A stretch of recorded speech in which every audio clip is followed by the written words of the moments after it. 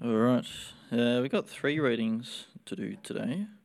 2 from Genesis and then 1 from 1 Corinthians. The first one is, it comes up, Genesis 25, verse 19 to 34. This is the accounts of the family line of Abraham's son Isaac. Abraham became the father of Isaac, and Isaac was 40 years old when he married Rebekah, daughter of Bethuel the Aramean from Paddan Aram, and sister of Laban the Aramean. Isaac prayed to the Lord on behalf of his wife, because she was childless. The Lord answered his prayer, and his wife Rebekah became pregnant. The babies jostled each other within her, and she said, "Why is this happening to me?" So she went to inquire of the Lord. The Lord said to her, "2 nations are in your womb, and 2 peoples from within you will be separated. One people will be stronger than the other, and the older will serve the younger." When the time came for her to give birth, there were twin boys in her womb. The first to come out was red, and his whole body was like a hairy garment, so they named him Esau. After this, his brother came out, with his hand grasping Esau's heel, so he was named Jacob. Isaac was 60 years old when Rebekah gave birth to them. The boys grew up, and Esau became a skillful hunter, a man of the open country, while Jacob was content to stay at home among the tents. Isaac, who had a taste for wild game, loved Esau, but Rebekah loved Jacob. Once when Jacob was cooking some stew, Esau came in from the open country, famished. He said to Jacob, "Quick, let me have some of that red stew, I'm famished." That is why it was also called Edom. Jacob replied, "First, sell me your birthright." "Look, I'm about to die," Esau said. "What good is the birthright to me?" But Jacob said, "Swear to me first." So he swore an oath to him, selling his birthright to Jacob. Then Jacob gave Esau some bread and some lentil stew. He ate and drank, and then got up and left. So Esau despised his birthright.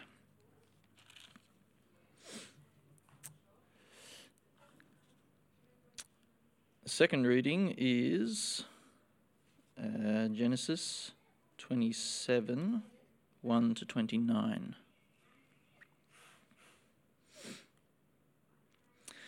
When Isaac was old and his eyes were so weak that he could no longer see, he called for Esau his older son and said to him, "My son." "Here I am," he answered.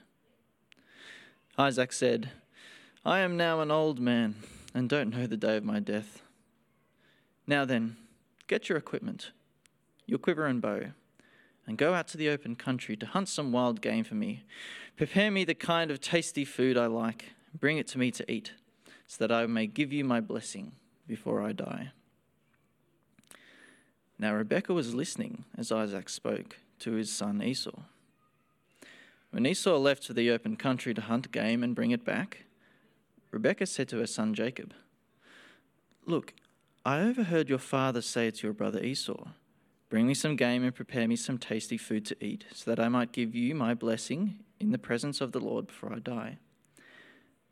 Now, my son, listen carefully and do what I tell you. Go out to the flock and bring me 2 choice young goats, so I can prepare some tasty food for your father just the way he likes it. Then take it to your father to eat, so that he may give you his blessing before he dies." Jacob said to Rebekah his mother, "But my brother Esau is a hairy man, while I have smooth skin. What if my father touches me? I would appear to be tricking him and would bring down a curse on myself rather than a blessing." His mother said to him, "My son, let the curse fall on me. Just do what I say. Go and get them for me." So he went and got them and brought them to his mother, and she prepared some tasty food, just the way his father liked it. Then Rebekah took the best clothes of Esau, her older son, which she had in the house, and put them on her younger son Jacob.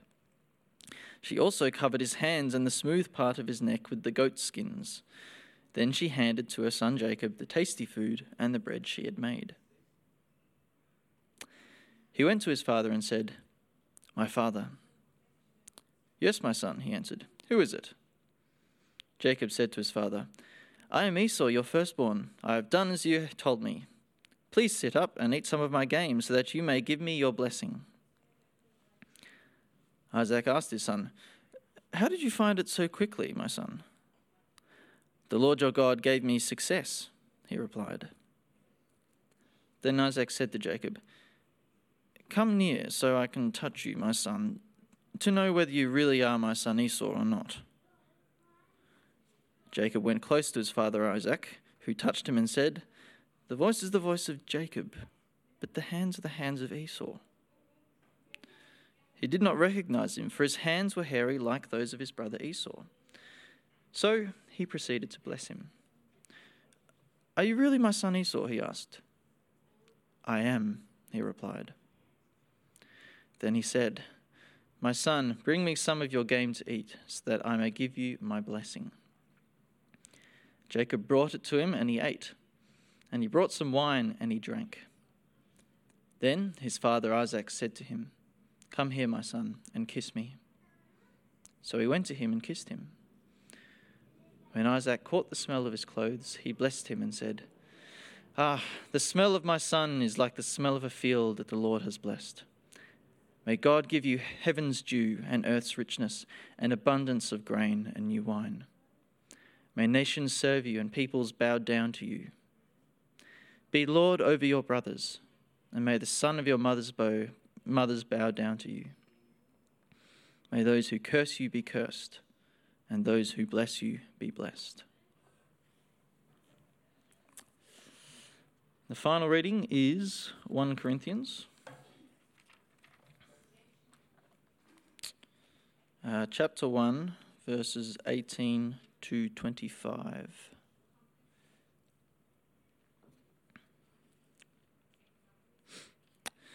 For the message of the cross is foolishness to those who are perishing, but to us who are being saved, it is the power of God. For it is written, "I will destroy the wisdom of the wise, the intelligence of the intelligent I will frustrate." Where is the wise person?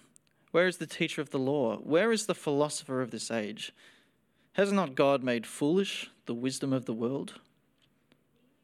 For since in the wisdom of God the world through its wisdom did not know him, God was pleased through the foolishness of what was preached to save those who believe. Jews demand signs and Greeks look for wisdom, but we preach Christ crucified, a stumbling block to Jews and foolishness to Gentiles. But to those who God has called, both Jews and Greeks, Christ the power of God and the wisdom of God. For the foolishness of God is wiser than human wisdom, and the weakness of God is stronger than human strength. It's the word of the Lord.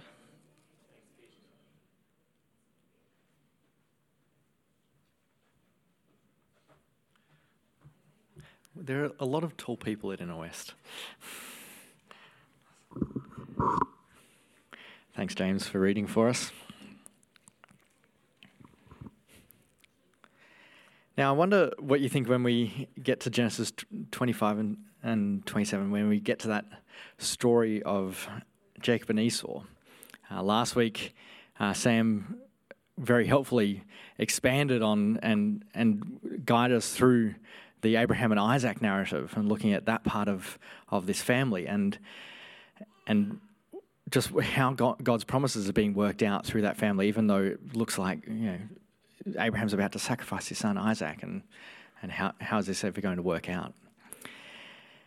And so then you get to Isaac having kids of his own, and we see at this point we have actually another childless narrative, much the same as Abraham. You have this point at which the narrator says that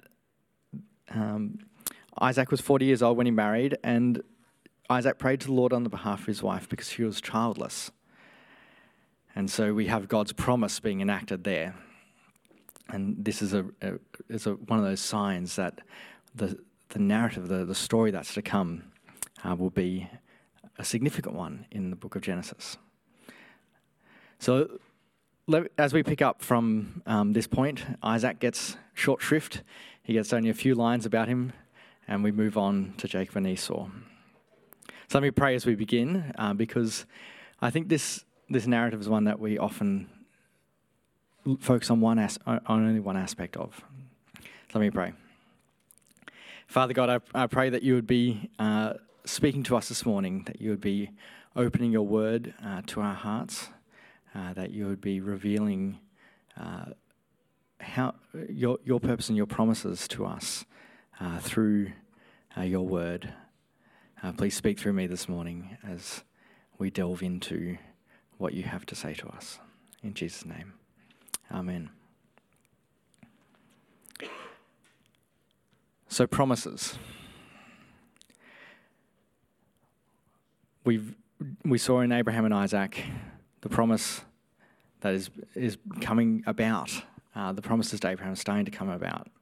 Here too we see the promise going from one child to two children.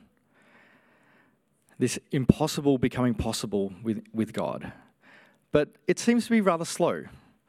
I'll make you into a great nation, one child. There'll be many, many people, as more than you can count the stars in the sky. Isaac has two children. God's promises are working fairly slowly at this point. And yet, as we read through, we get another promise in here. Two nations are in your womb, not just one nation, but two nations are in your womb now. These promises seems to be expanding and growing. And yet the narrator wants to keep us really tightly focused on what's happening to just a small part of this family. Because it's this tension that we see over and over again in the book of Genesis. God has his promises that are being worked out, that are being expanded, they're growing. And yet people, humans, the family that God has chosen are so fallible. They're meddling. They want to do things their own way. Sin creeps in. And we struggle to figure out how are these things going to be reconciled? How are they going to be put back together? And so, Jacob and Esau. Two nations in Rebekah's womb. Now, I think sometimes we get to Jacob and Esau and go, oh yeah, so Jacob and Esau, there's the younger son and the older son, and it's one of these narratives that our culture uses often. And when I was growing up and thinking about Jacob and Esau, it was this brotherly love that came to mind. Faramir and Boromir of Lord of the Rings. You know, you have one who is flawed, deeply flawed, seeking after the ring, and one who is just noble at heart. He lets the hobbits go. He sends them off with his blessing. Except that's not quite what Jacob and Esau does, and that's not who they represent. And indeed, in this adaptation of it, Peter Jackson recognised something. Go back. Peter Jackson recognises something. Faramir isn't the noble one who just does what is right and sends the hobbits on. Actually, far more what Jacob and Esau represent is this other brotherly rivalry. That wonderful high culture mark of our age, the Marvel Cinematic Universe, Thor and Loki. Now, that represents Jacob and Esau, probably because Stan Lee, who came up with these characters, actually repeats the Bible's narrative throughout the comics and throughout, and they make its way into the movies. And it's pretty obvious in the casting, isn't it? Esau is described as a man with lots of hair and swarthy and a man of the fields. And Jacob is described as the one with smooth skin, the one who spends a lot of time with his mother. This is what our culture sees Jacob and Esau as. But at the same time, in our adaptations of this, in our imagining of it, our reimagining of this Jacob and Esau narrative, we expect that even though Loki is mischievous and bad in many ways, he's not really that bad. He's just a bit naughty. He's just being a bit mischievous. There's still some good left in him, isn't there? Somewhere. But as we go into the Jacob and Esau narrative, it blows apart what our cultural understandings of Jacob and Esau are. Indeed, growing up, I kind of, you read through it in Sunday school and you get this feeling that Jacob's the hero of this story. He gets the blessing, he manages to trick his dad, and that's an amazing thing. No, it's not. That's not good at all. And so let's have a look at the Jacob and Esau narrative afresh. Let's cast Thor and Loki out of our minds and return to the biblical narrative that's in front of us. So we're going to look at three separate things in this. Three areas where I think we, as people, we read in our own idols, our own heart's desires into the story. But actually the story undercuts them for us. So we're going to look at the temptation of temporality. Preaching, you've got to have everything alliterated. The temptation of temporality, the temptation of trickery, and given that it's Halloween this week, trick or treat. So let's get started. We have in Genesis 25 the birth of Jacob and Esau, which we're going to come back to again in a little bit. But I want to have a quick look at the narrative where Esau comes stumbling in from the field. So just imagine it for me, if you will. Genesis 25:29. Jacob's sitting there by the campfire. A little pot of stew going, slow cooking some lentils. Esau comes back in from the fields. He's hungry. He says to Jacob, "Oh, quick, let me have some of that stew you have. I'm famished." And quick thinking Jacob goes, my older brother's famished. I wonder what he'll do for some food. And so he concocts the most outrageous bargain that he can.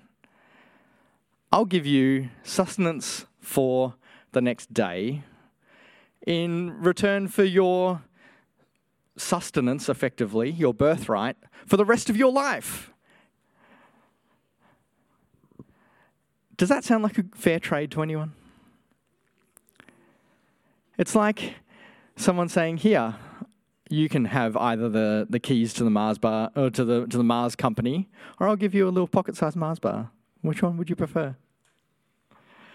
But Esau's one of those more impetuous guys.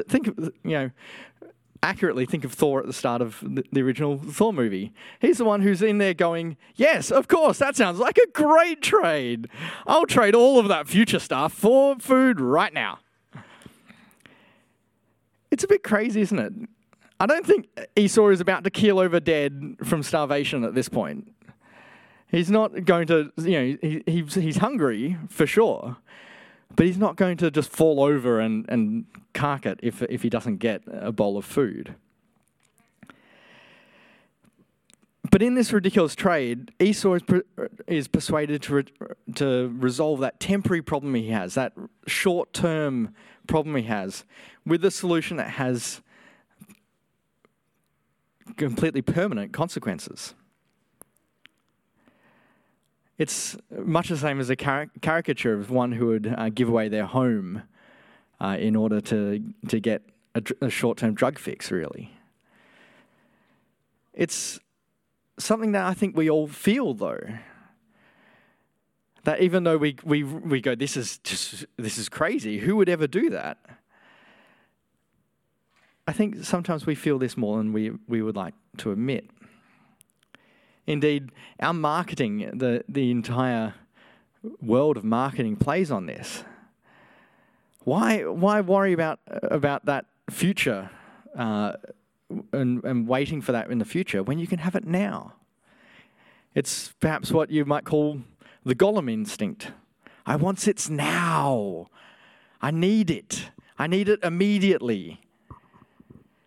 And so often we trade our future, the future that is set out for us, the future that we can even see clearly, for what we need, what we feel like we need now, or more realistically, what we want now.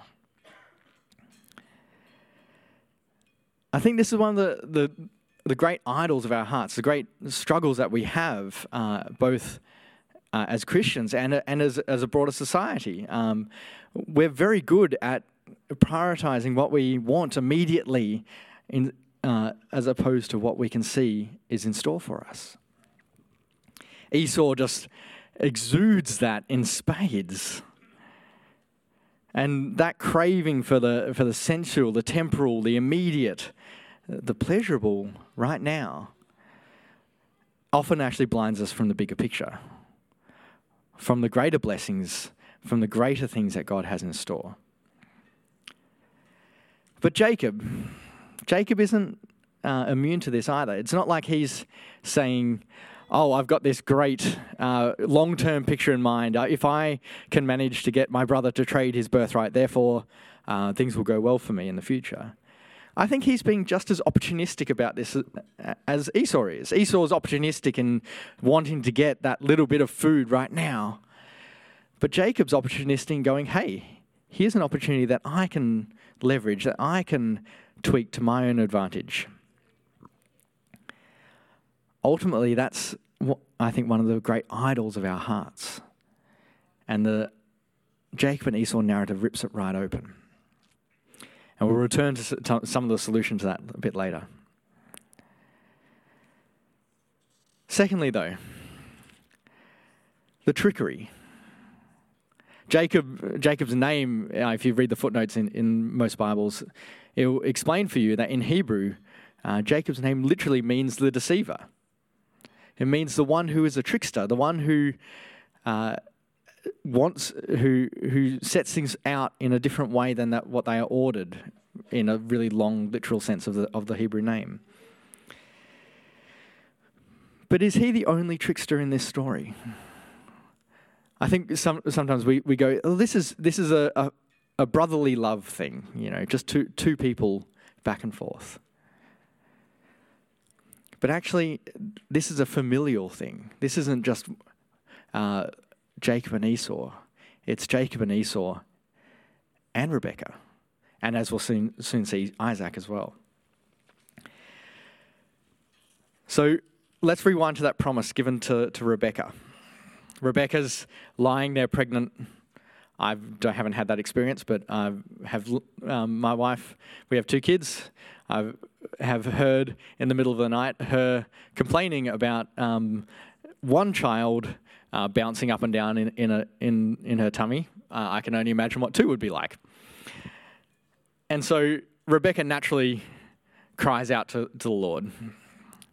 Why is this happening to me? What's going on?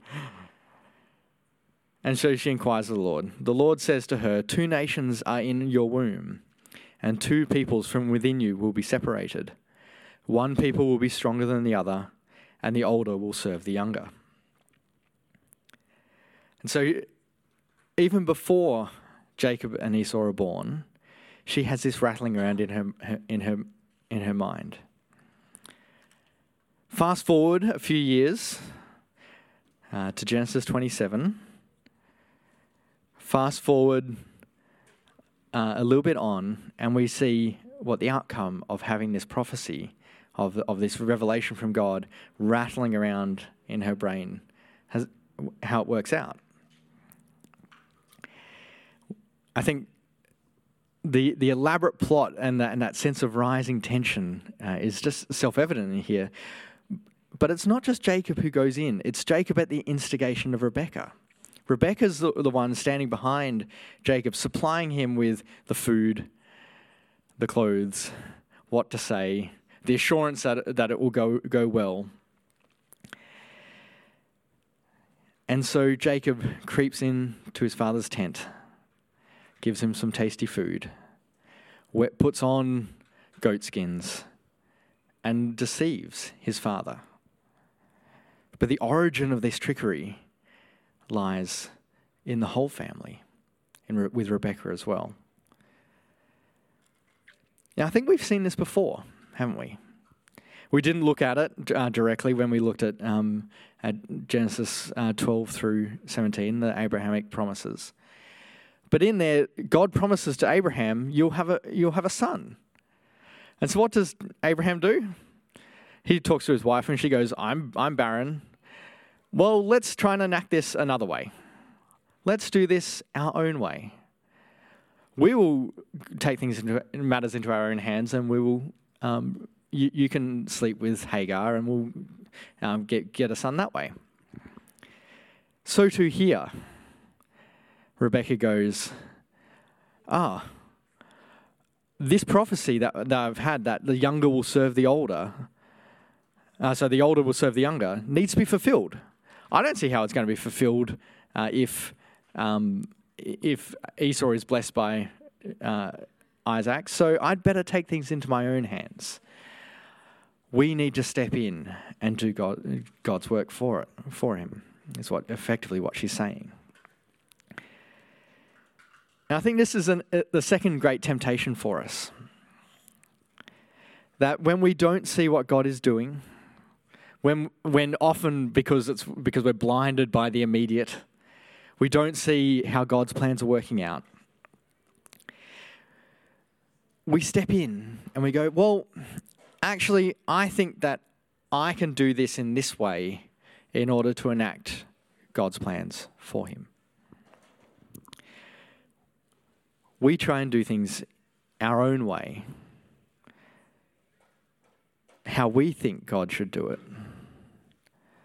rather than letting him do it himself. And this is a temptation I think we find as people in general, we find incredibly tempting, that the ends justify the means. It's the teleological ethic of our age, that all of our solutions need to come by justifying the means that we do it by the end goal that we have. I think perhaps one of the most interesting ways that we've seen this actually happening is through self-driving cars, the bizarre access into our ethic. Is it right for a self-driving car to kill its owner in order to not kill the 10 pedestrians crossing the road? Actually, the programmers of the self-driving car say yes. The ends justify the means. The end of saving 10 lives justifies the means of killing one. This is the ethic that our world works on often. At the risk of getting political, the end of stopping people smuggling justifies the means of putting people in detention in places where effectively they're going to die instead. The end justifies the means. We try and do things ourselves in and of our own effort because the end that we see justifies the means.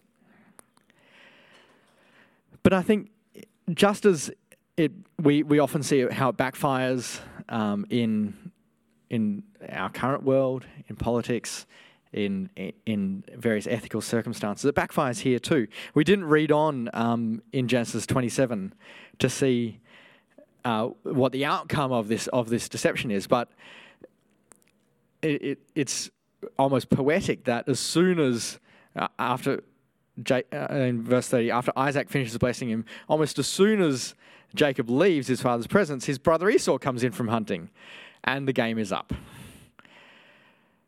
And ultimately what happens is Jacob has to leave. He has to run away. It backfires almost spectacularly for Jacob and Rebekah. One brother now wants to kill the other. And so too, I think it backfires for us quite often. So the third idol then. What is the outcome of trickery?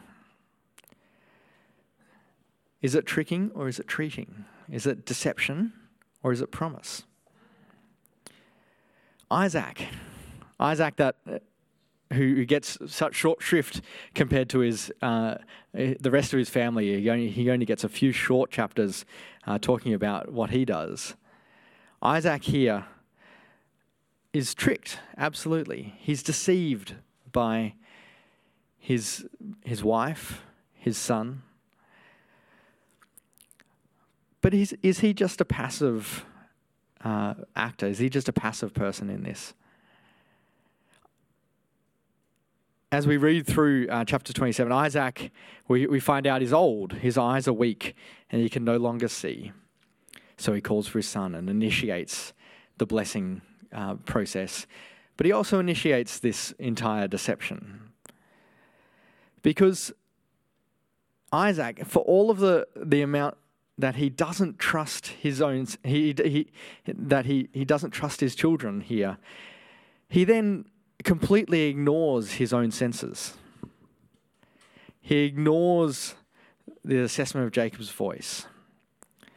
And he proceeds to bless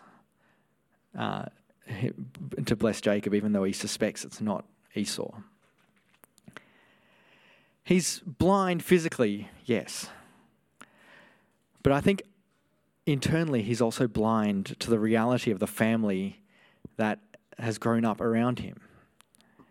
He's blind to the relationships in his family.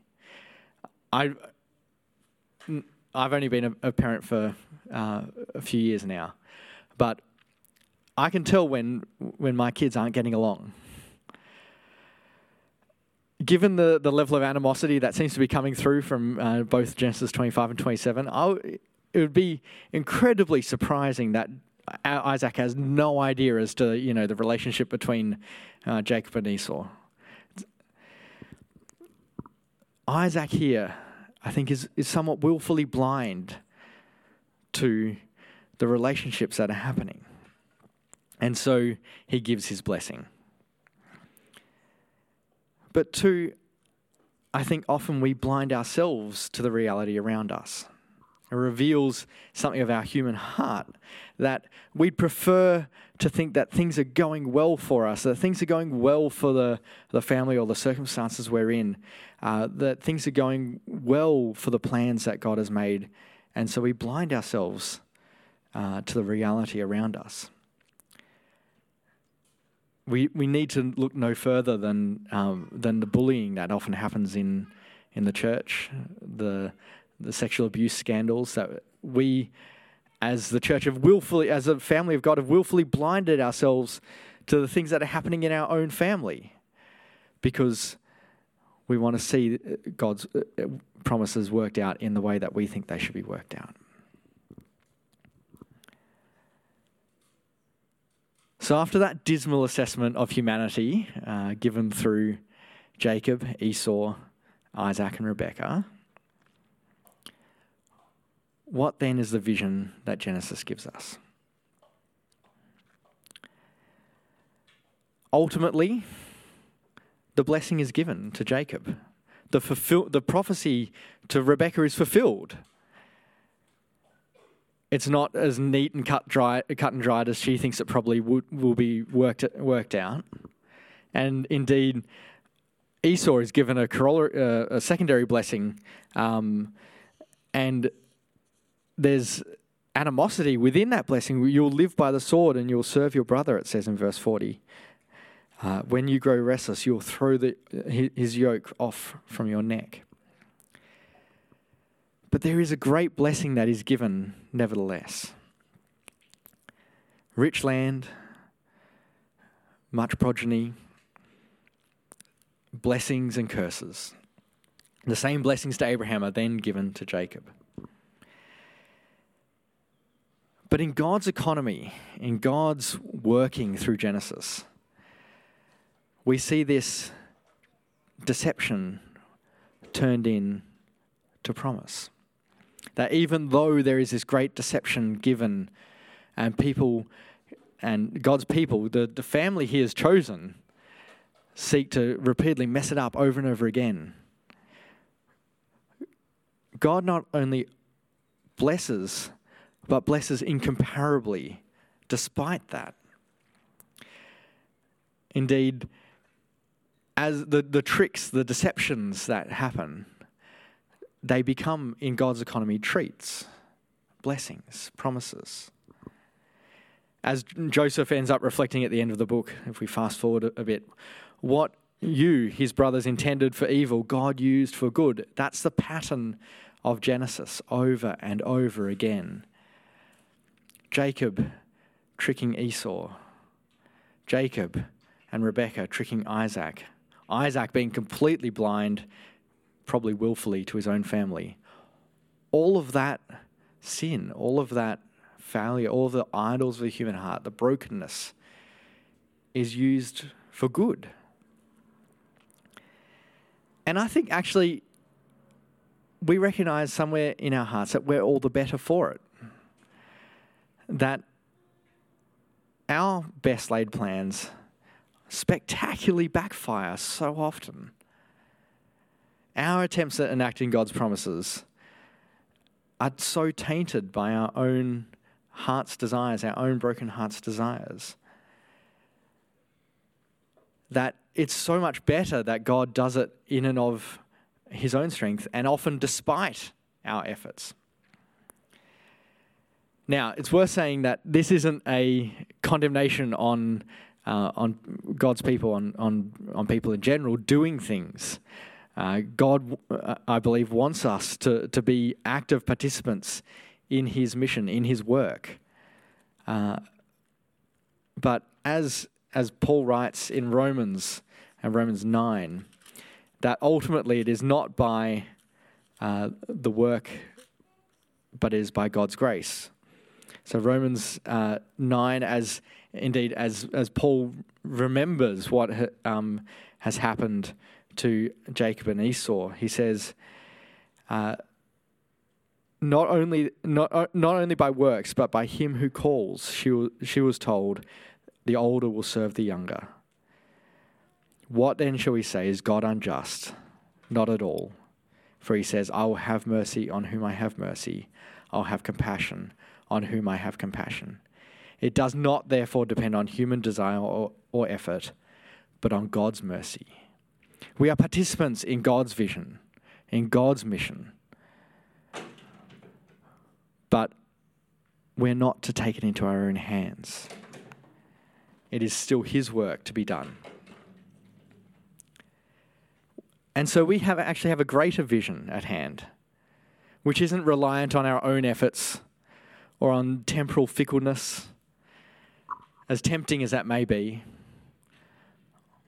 on our own guile and deception, on our own drive, on our own desires, but it's dependent on one who gives promises, but also one who has enacted all of those promises. Because ultimately we see all of this through the cross. That great reversal of the deception and deceit of the justice system in putting one man to death for the good of the many, as the high priest Caiaphas says in John 11. It's better that one man should die than many, so that many shall live. He didn't know what he was speaking of, but ultimately we do. That deception of the justice system is worked out for our justice with God. The wonderful reversal it is of human efforts to God's purposes. And Paul sums it up in that reading from 1 Corinthians, that through the foolishness of God is wiser than human wisdom, and the weakness of God is stronger than human strength. That great reversal that we have, the foolishness of human wisdom, foolishness of our own efforts, is subverted. It's redirected. It's reversed in God's economy. And so it is this new family, that we baptized Ari into this morning, that is still flawed now, but a family that rests on God's promises, but not only God's promises, but God's working out of those promises in Jesus. We have a greater vision to replace the vision of our hearts. We have the great vision of the reversal of Jesus' justice, of the reversal of our justice on Jesus. And that is a fulfillment of all of the promises of God. And it comes despite, and actually because of, failed human efforts to enact it. We have this picture of a great promise, a wonderful promise, which is enacted in a new way with a new family. Is enacted with the family of God in us. And so together, we, as the body of Christ, as those who have been so greatly blessed and that blessing has been worked out, despite our idols, despite our heart's desires, we have a greater vision. We have a greater vision which makes our human wisdom seem foolish. And it is that family that we can rest in. That family that changes our assessment of who Jacob and Esau are. Let me pray for us. Father God, I thank you that you have given us a greater vision of the reversal of human effort. That despite all of our meddling, all of our efforts, all of our desires which so often end up subverting your will, that you still work it out in Christ, that you still bless so greatly, you still work out your promises in Christ. I pray that you would help us to rest in that, to look towards that vision of Christ as the enactment, as the fulfillment of those promises, that we may see you in your glory, that we may together as your family be bound in the promises of God. Amen.